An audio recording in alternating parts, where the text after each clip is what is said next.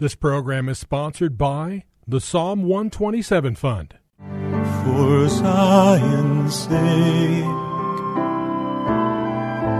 I will not keep silent. For Zion's sake, I'll not hold my peace. Welcome to For Zion's Sake. Isaiah 62:1 is taken directly out of the Hebrew Scriptures when the prophet Isaiah declared, "For Zion's sake I will not keep silent, and for Jerusalem's sake I will not keep quiet, until her righteousness goes forth like brightness, and her salvation like a torch that is burning." Your hosts for the program are Shelley and June Volk, Jewish believers burdened to see Jew and Gentile become one. Believers strengthened in their faith and for their Jewish kinsmen to come to the saving knowledge of Jesus as the Messiah, the Son of God. Bless the Lord and welcome to For Zion's Sake. We thank you for joining us. We're the Volks. My name is Shelley. And my name is June. Hi, everyone. If you have been with us earlier this week, the theme that we're speaking of is the Hebrew Feast of the Lord, the appointed times of the Lord. And this is the season when our Jewish kinsmen have celebrated the Feast of Shavuot, better known to us as believers in the Messiah as Pentecost. And we want to point out that the Lord has a time frame, and it's His calendar that we need to live by. And these calendars are characterized by the appointed times of the Lord. And these can all be found in Leviticus 23, which really forms the basis of our own lives, Junie, even those who haven't come from a Jewish background. For example, Passover, which took place as the people of Israel were freed from the bondage of Egypt, is a picture of our freedom from the bondage of sin. Then we see 3 days later that Jesus was resurrected. Well, we find this in Leviticus 23. And Jesus in the New Testament is called first fruits, as He is called our Passover lamb.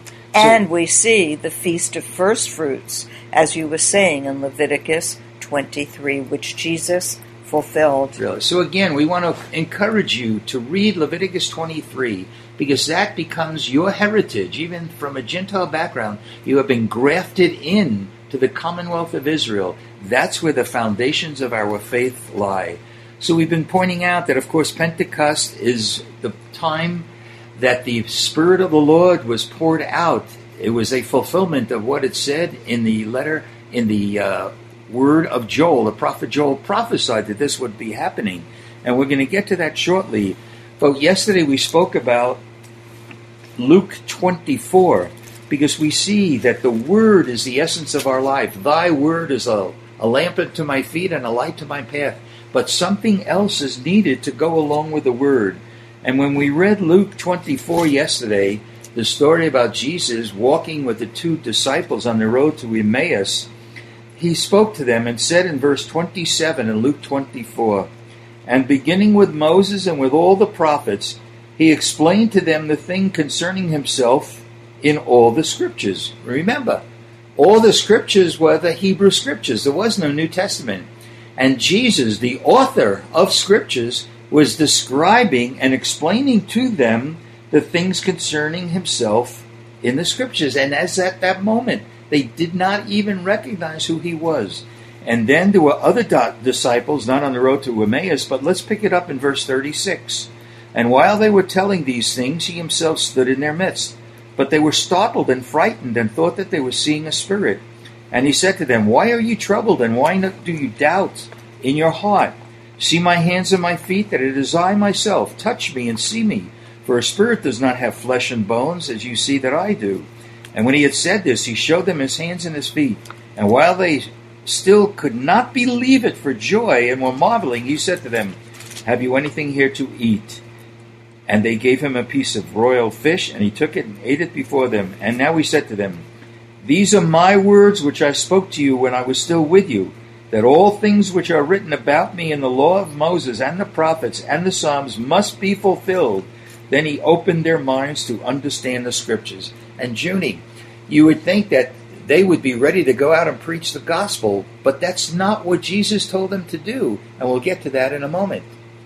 And we see, Shelley, in verse 25 and 26, of Luke 24, it said that Jesus spoke to these disciples and said, "O foolish men and slow of heart to believe in all that the prophets have spoken. Was it not necessary for the Messiah or the Christ to suffer these things and to enter into his glory?"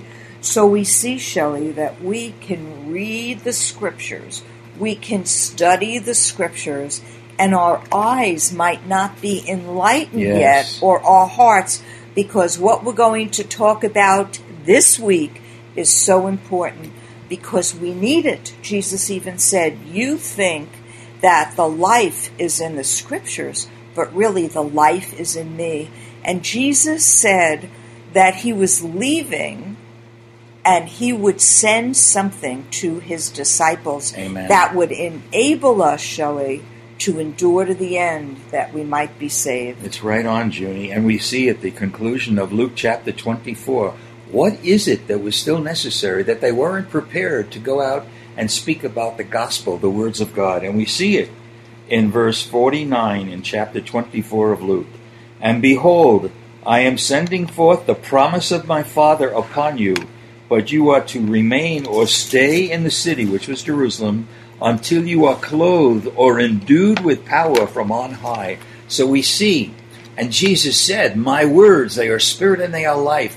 We must have the Spirit of God in our life to understand the Word. And Junie, I remember reading in Ezekiel 37 that when the dry bones had the Word, they had to have the life, have to have the Spirit in order to give them life. And it's the same for us as well today. And you know, Shelley, when we're born again, when we ask the Lord to come into our heart and ask him to forgive us for our sins, the Holy Spirit comes into our life and enlightens our spirit and saves our soul. But yet there is something more that is needed. And to be filled with the Holy Spirit is another experience that I know we're going to be talking about, that I know is taught in evangelical circles, went out with the disciples in the first century church. But for you and I who were Jews, we didn't know theology. We got saved, and God sovereignly filled us with his Holy Spirit. So you and I know that it didn't go out because it enabled us to endure all the persecution that we experienced from our family, from our friends, from those who didn't understand what happened to us when we believed Jesus was the Messiah and the Son of God. And in your calling, Shelley, when we sold what we had and gave away to the poor and moved into a Christian community on an Indian reservation and lived in a trailer for 8.5 years in the northernmost parts of Minnesota, we were able to endure because the Spirit of God strengthened us and gave us his life. And when God called you and called us to move to the desert, we went from the uttermost frost area to the desert, the heat of the desert, to be able to endure all that we were going to face that we had no idea of, but God knew, and he strengthened us through the power of his Holy Spirit to endure. And we're able to share with you, our listeners, not only because of what the Word says, but that has become an impartation in our life to say, God is faithful. He is faithful always, and his Spirit will deliver us from the snare of the fowler or the trapper, and we need to be filled with the Holy Spirit of God. So let's go, Junie, to the book of Acts, and I believe the book of Acts is not complete until Israel gets saved and the fulfillment comes. So in the book of Acts, let's even start with chapter 1, verse 1. "The first account I composed, Theophilus, about all that Jesus began to do and teach, until the day when he was taken up, after he had by the Holy Spirit given orders to the apostles whom he had chosen. To these he also presented himself alive after his suffering by many convincing proofs, appearing to them over a period of 40 days and speaking of the things concerning the kingdom of God. And gathering them together, he commanded them not to leave Jerusalem, but to wait for what the Father had promised, which he said, "You heard from me. For John baptized with water, but you shall be baptized with the Holy Spirit not many days from now." And so when they had come together, they were asking him, saying, "Lord, is it at this time you are restoring the kingdom to Israel?" He said to them, "It is not for you to know times or epochs, but the Father has fixed by his authority. But you shall receive power when the Holy Spirit has come upon you, and you shall be my witnesses both in Jerusalem and in all Judea and Samaria, and even to the remotest part of the earth." This is so vital, Junie, and as you said, the Holy Spirit and the power of the Spirit did not stop working just after the apostles passed on, but this is an ingredient that's necessary to complete our redemptive process. The Word without the Spirit will not have life, and the Word of God says, who is our best teacher? It is the Spirit, the Holy Spirit of God, that will teach us the real meaning of the Word of God and recall to us what Jesus has already said. And everyone who is born again has the Spirit of God dwelling in them. This week's teaching is going to be primarily on the filling, the indwelling, the experience of the baptism of the Holy Spirit and fire. And we're going to see it in the Word, we're going to see it in the book of Acts, and we're going to see it in the life of even the Apostle Paul, Shelley, because he wasn't one of the original apostles, which shows that there is an ongoing work, like the book of Acts, is still going on today through your life and my life, and anyone who is called by God to be a witness. And what does that mean, really, to be a witness? Because when the disciples asked, is this the time that you're going to restore the kingdom to Israel?